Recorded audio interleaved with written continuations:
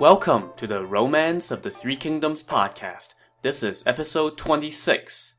Last time, Lu Bu had just been betrayed by several of his own officers, who captured him while he was asleep and surrendered the city of Xiapi to Cao Cao. Once Cao Cao entered the city, he immediately ordered his men to stop the flooding of the city by returning the rivers that they had diverted to their original course, and he sent out announcements to put the general populace at ease. He and Liu Bei then took a seat at the tower over the White Gate, with Guan Yu and Zhang Fei standing behind Liu Bei. Cao Cao's officers then began to bring in the prisoners. First up was Lu Bu. Lu Bu was a tall man, but at this moment, he was hunched over and bound tightly.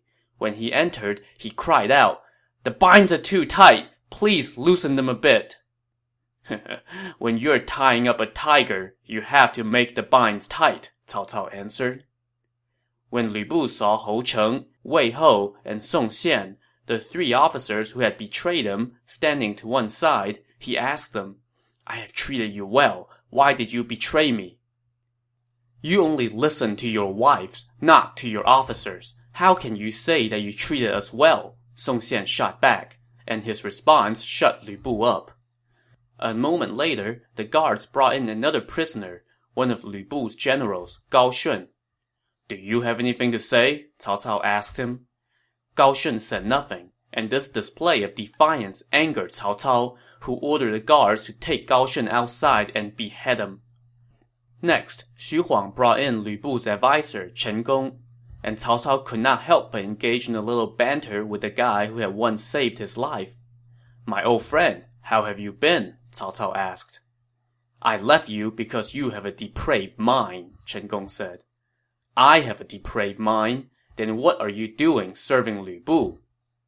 "Lu Bu may be a fool, but he's not treacherous like you." "Well, you have always thought yourself so smart. So what happened?" "If that man had listened to my advice, we may not have ended up prisoners." "Well then, with things as they are today, what shall we do?" Cao Cao asked him. At this, Chen Gong answered loudly, "Today, I die." But Cao Cao was thinking about sparing Chen Gong, so he tried to open the door for him. "Sir, you may long for death, but what about your old mother, and your wife and kids?" he asked Chen Gong. "I have heard that those who rule according to the principles of filial piety do not harm another's parents, and that those who rule with humanity will not cut off another's line," Chen Gong replied. "The fate of my mother and my wife and children are entirely in your hands. I am your prisoner. Please execute me without delay." Cao Cao still wanted to try to convince Chen Gong to reconsider, but Chen Gong had already started walking out to the execution grounds and would not be stopped. Resigned to how this was going to turn out, Cao Cao rose with tears in his eyes and accompanied Chen Gong out, but Chen Gong refused to even look back at him. "Immediately escort Sir Chen's mother, wife, and children back to Xuchang and see to their needs as long as they live. Anyone who shows any neglect will be executed," Cao Cao told his attendants. Chen Gong heard this, but he said nothing. Instead, he simply stretched out his neck and waited for the executioner's blade. Everyone present was moved to tears. After the execution, Cao Cao ordered that Chen Gong's remains be placed in an elaborate coffin and buried in Xuchang. Later, a poem praised Chen Gong thus: "In life, in death, an undivided will, a steadfast hero of such bravery. Only to a lord of rarest worth should a vassal pledge his fealty. All homage for upholding his liege lord, we sorrow as he bids his kin farewell. At White Gate Tower he met his death unbowed. The conduct of Chen Gong none can excel." While Cao Cao was seeing Chen Gong off, Lu Bu whispered to Liu Bei, "Sir, you are a guest, while I am a prisoner. Will you not say something on my behalf?" To this, Liu Bei nodded. When Cao Cao came back up to the tower, Lu Bu said, "Your Excellency, I was your main rival. Now I submit. With you as the commander-in-chief and I your lieutenant, we can conquer the entire country. What do you think? Cao Cao asked Liu Bei. Sir, have you forgotten about Ding Yuan and Dong Zhuo? Liu Bei replied. Well, in case you have forgotten, Ding Yuan and Dong Zhuo both took Lu Bu as their adopted son, and I'm sure you remember the fate that befalls Lu Bu's adopted fathers. So when Lu Bu asked Liu Bei to say something on his behalf, this was not exactly what he had in mind. You are the most untrustworthy man, Lu Bu seethed as he stared at Liu Bei. Cao Cao was ready to put an end to this. He ordered the guards to take Lu Bu to the foot of the tower and strangle him. As he was being led away, Lu Bu looked back at Liu Bei and shouted, "Big ears, have you forgotten when my marksmanship saved you?"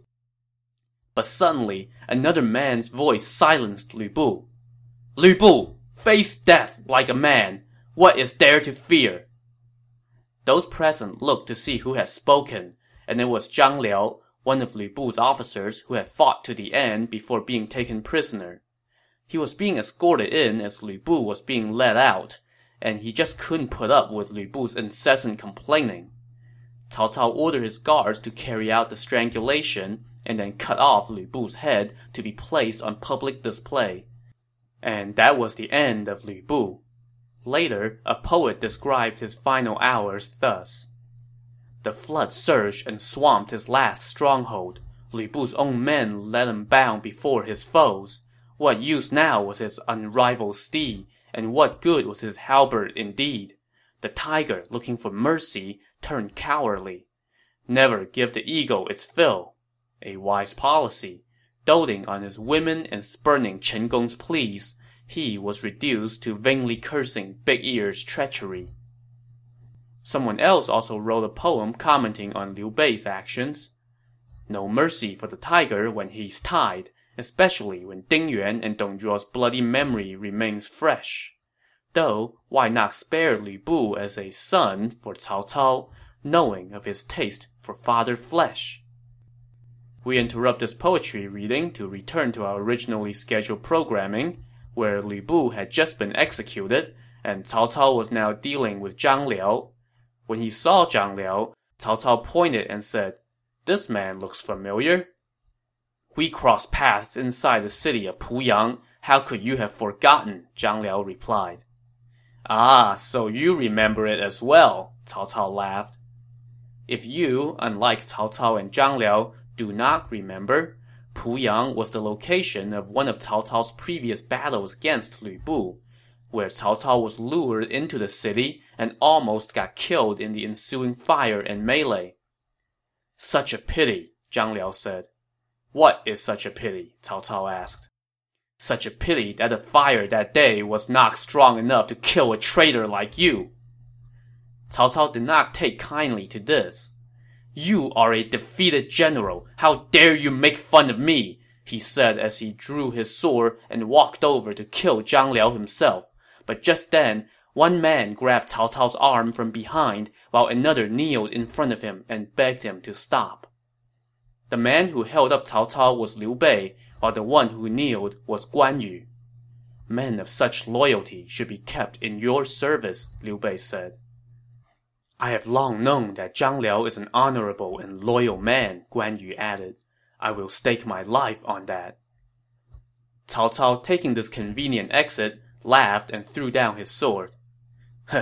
"I too have always known that General Zhang is loyal and honorable. I was just teasing him." So, ha, everybody laughed at the funny joke. In any case, Cao Cao personally untied Zhang Liao, offered him his own coat, and asked him to take the seat of honor. These gestures moved Zhang Liao, and he surrendered. Cao Cao appointed him as a commander in the imperial corps and gave him an honorary lordship. Cao Cao then sent Zhang Liao to go convince other detachments of Lu Bu's forces to surrender as well. Lu Bu's other top general, Zhang Ba, took this offer when he heard that Lu Bu was dead and that Zhang Liao had surrendered. Cao Cao rewarded him handsomely and then sent him to convince the leaders of the Mount Tai rebels to surrender, which they also did. Cao Cao also ordered that Lu Bu's wives and daughters be taken back to Xuchang. and this is the last that we'll hear of them. With everything settled and the region now pacified, Cao Cao rewarded his army and then began the journey back to the capital.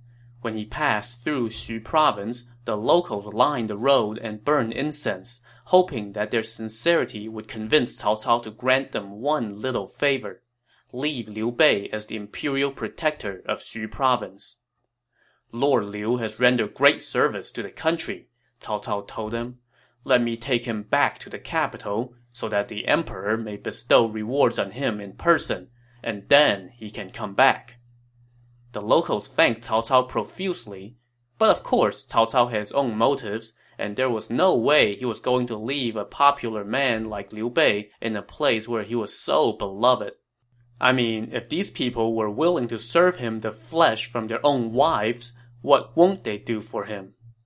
So instead, Cao Cao ordered one of his trusted generals, Che Zhou, to stay and oversee the province.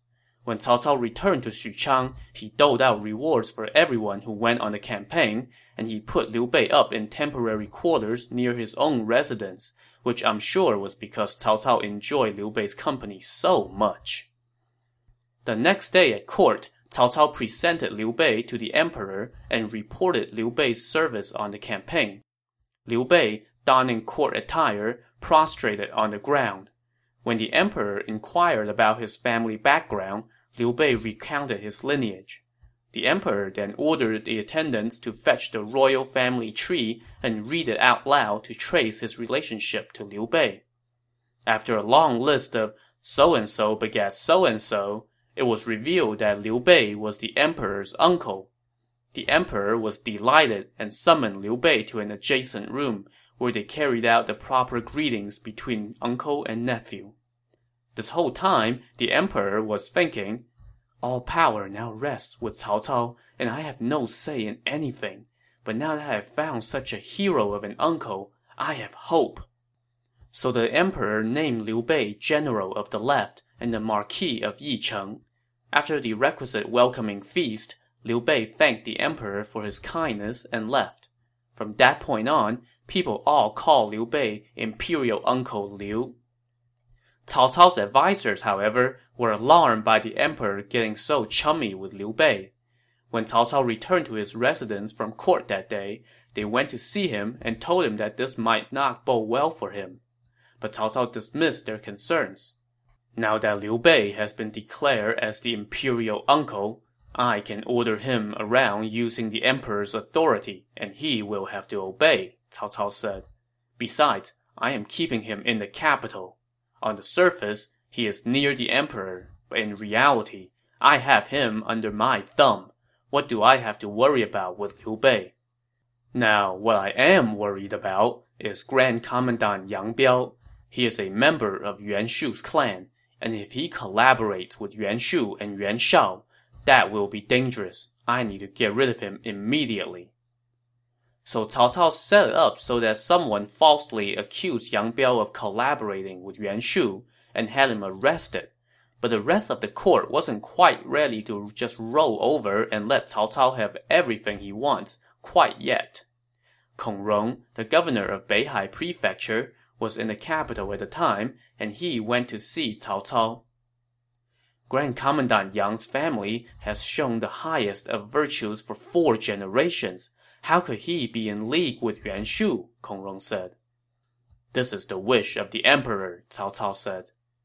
But Kong Rong didn't buy it, because, come on, Cao Cao did hold nearly absolute power at court. You can't seriously believe that he's doing this just because the weak young emperor says so. Well, Cao Cao knew he was in a weak position, so he relented, and instead of executing Yang Biao, he just stripped him of his rank and sent him back home. But that was not the end of it. Another court official accused Cao Cao of being high-handed and guilty of disobeying the emperor and arbitrarily arresting high ministers, which, yeah, he most certainly was. Cao Cao could not let this slide, and he immediately had this court official executed, which put everyone at court on edge and on notice. With Cao Cao's domination of the court growing by the day, his advisor Cheng Yu suggested that he take this opportunity to take the throne for himself. There are still too many people at court who are loyal to the emperor, Cao Cao said. We cannot move rashly. I will ask the emperor to participate in a hunt and use the opportunity to get the pulse of the court. So Cao Cao had his men make preparations for a hunt outside the city. He then went to quote-unquote invite the emperor. It might not be proper for an emperor to go hunting, the emperor said. Ever since antiquity, emperors and kings have participated in hunts year-round to demonstrate their prowess to the country, Cao Cao said. During this time of unrest, we should use this hunt as an opportunity to demonstrate our skills at arms. Well, the emperor was too afraid of Cao Cao to say no, so off they went. The emperor rode on his imperial horse, carrying the imperial bow, imperial arrows, and accompanied by the imperial entourage, which included, among others, Liu Bei, Guan Yu, and Zhang Fei, all of whom donned their armor, carried bows, arrows, and their weapons, and led a few dozen horsemen. Cao Cao rode alongside the emperor at the head of the procession, and behind them followed Cao Cao's trusted officers. All the other court officials had to stay far behind.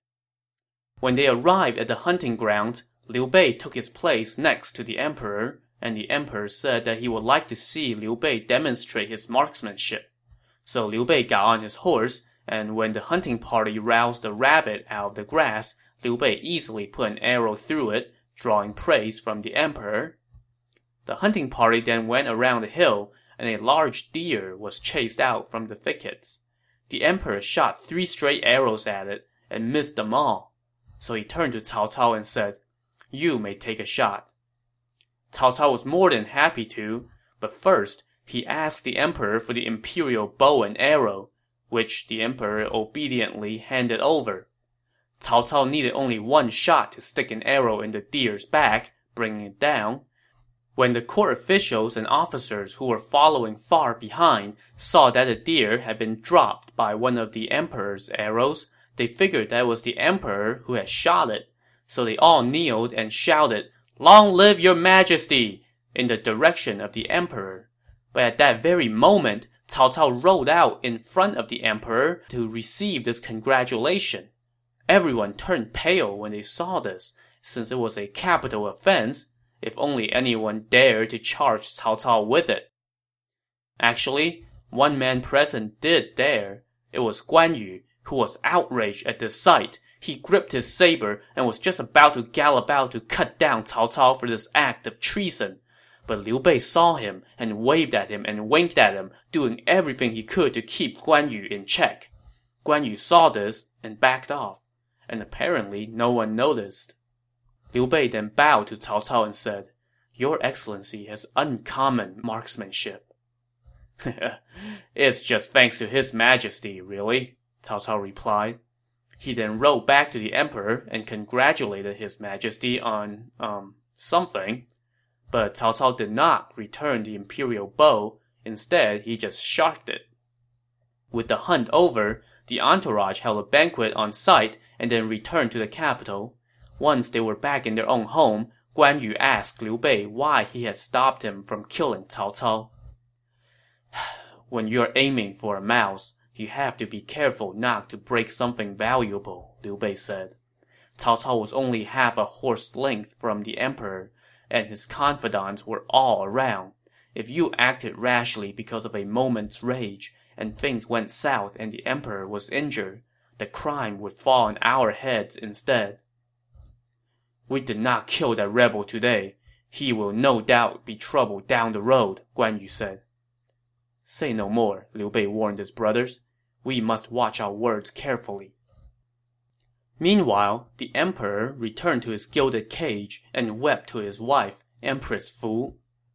"Ever since I have become emperor, rebels have sprouted up left and right," he said. "First under Dong Zhuo's tyranny, and then during the chaos of Li Jue and Guo Si, you and I have tasted suffering that no one else could. And then Cao Cao showed up, and I thought he would be a loyal supporter of the throne, but he has usurped the government and is acting arbitrarily. Every time I see him, I am sitting on pins and needles. Today, During the hunt, he dared to accept the congratulations that were meant for me. He's going to make a move on the throne sooner or later. Then what would happen to us two? With all the court officials who live off the House of Han, is there not one among them who can save the country? The Empress asked. Before she could finish speaking, a man suddenly came in and said, Your Majesties, please do not be worried. I know of someone who can rid the country of this plague. This man was none other than the Empress' own father, Fu Yuan. Father-in-law, do you also know of that rebel Cao Cao's bullying ways? The emperor asked. Who could miss what happened during the hunt? Fu Yuan said. But the court is full of people who are either Cao Cao's relatives or his retainers. Only those who are relatives of the imperial house would remain loyal and stand against the rebel. Alas, I have no power, so I cannot do anything.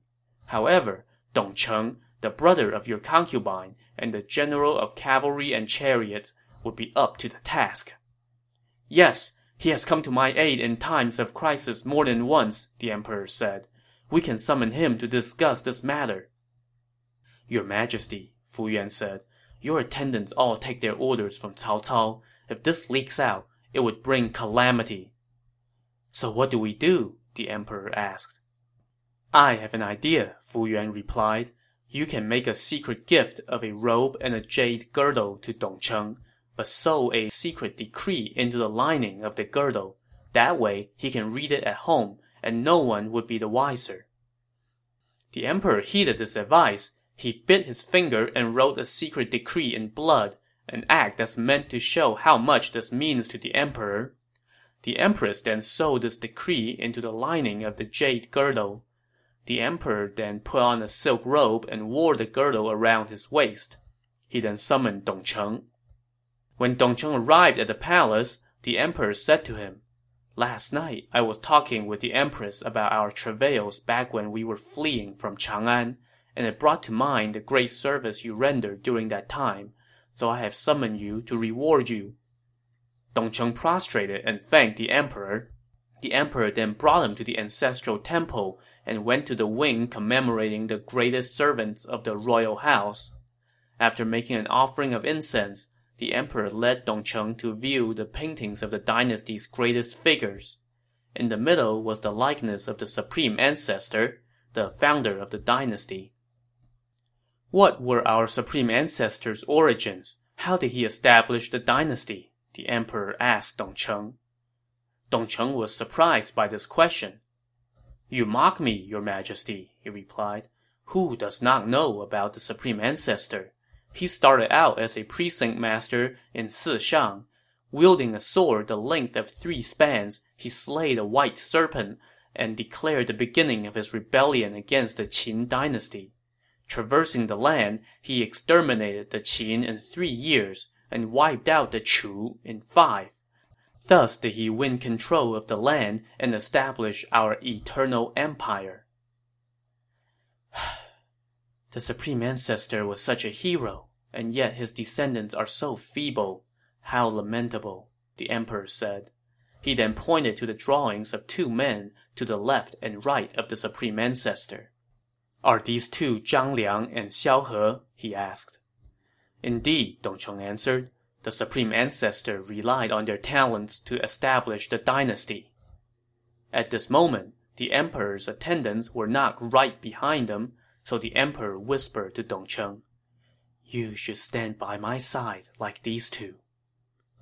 Your servant has not done anything for the country. How can I dare to be compared to them? I have not forgotten what you did in rescuing me while I was fleeing from Chang'an, the emperor said. I just haven't been able to reward you with anything. The emperor then pointed at his girdle and robe and said, I will give you this robe and girdle. When you're wearing them, it would be like you're standing next to me. Dongcheng prostrated and thanked the emperor for this exceptional honor. As the emperor handed him the robe and girdle, he whispered, You should take a close look. Do not let me down. Dongcheng got the message, and he put on the robe and girdle and took his leave of the emperor. By now, The royal attendants had already sent word to Cao Cao about this visit from Dongcheng, so Cao Cao came into court to see what was going on. Dongcheng had barely stepped outside the palace gate when he saw Cao Cao coming from straight ahead. There was nowhere to hide, so Dongcheng could only step to one side and bow. "Sir, what brought you here?" Cao Cao asked. "The emperor summoned me to give me this robe and this girdle," Dongcheng answered. "Why?" "For the service I rendered during the flight from the old capital." "Take off the girdle and let me take a look," Cao Cao said. Well, Dongcheng knew that there must be something in the robe and girdle, so he hesitated. This made Cao Cao even more suspicious, so he ordered his guards to take the girdle off for Dongcheng. They did so, and Cao Cao took a very close look at the girdle. It really is a very nice jade girdle," he said, laughing. "Let me take a look at that robe too." Dongcheng had no choice but to do as he said. Cao Cao held the robe up to the sun and took a long look at it. He then put on the robe and the girdle.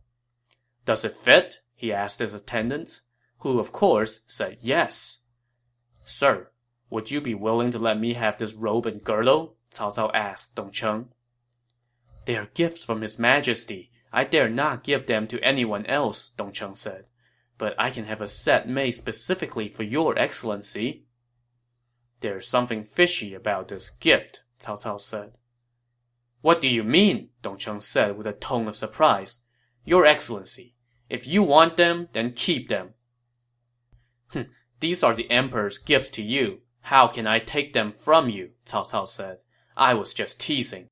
He then took off the robe and girdle and handed them back to Dongcheng.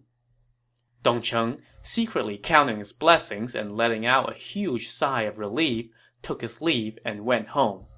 There, he sat in his study until late into the night, studying the robe over and over, and yet he could find nothing. "The emperor gave these to me and instructed me to take a close look," he thought to himself. "There must be something to it.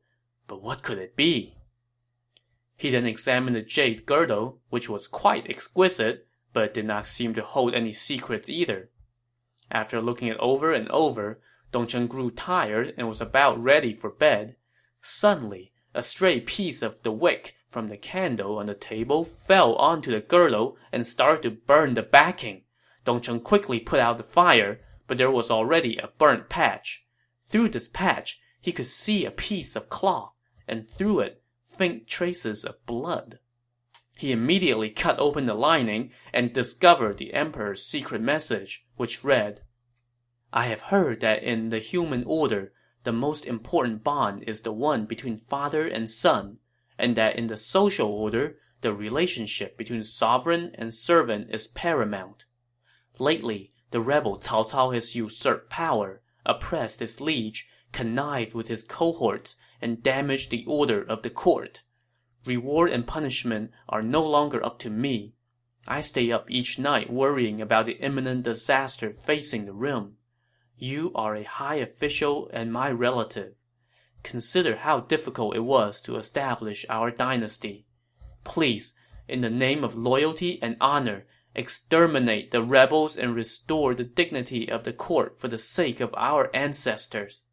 I have written this decree in blood and confided it to you. Remain vigilant, and do not fail our hopes. Decree written in the spring, the 3rd month of the 4th year of the era of established peace." Upon reading the message, Dongcheng wept bitter tears and could not sleep that night. The next morning, he was sitting in his study again, reading the decree over and over, yet no idea was coming to mind. So he put the decree down on his desk and kept trying to think of a way to eliminate Cao Cao. But before long, the previous night's insomnia caught up with him, and he fell asleep. While Dongcheng was asleep, he had a visitor. It was a courtier named Wang Zifu. The doorman knew that Wang Zifu was good friends with Dongcheng, so he just let him in, and Wang Zifu walked all the way into the study. There, he saw Dongcheng asleep against the desk. Under his sleeve was a piece of white cloth, and Wang Zifu could make out the word emperor. Suspicious, Wang Zifu picked it up, read it, and then hid it in his own sleeve. He then shouted to Dongcheng, "You should be ashamed to be sleeping so carefree." Dongcheng startled awake and immediately noticed that a certain item had disappeared from his desk. He was mortified and did not know what to do. "So, you are planning to kill Prime Minister Cao," Wang Zifu said. "I am going to turn you in." Well, that secret plot lasted all of one night. To see what level of hell is going to break loose when word of this gets back to Cao Cao, tune in to the next episode of the Romance of the Three Kingdoms podcast. Thanks for listening.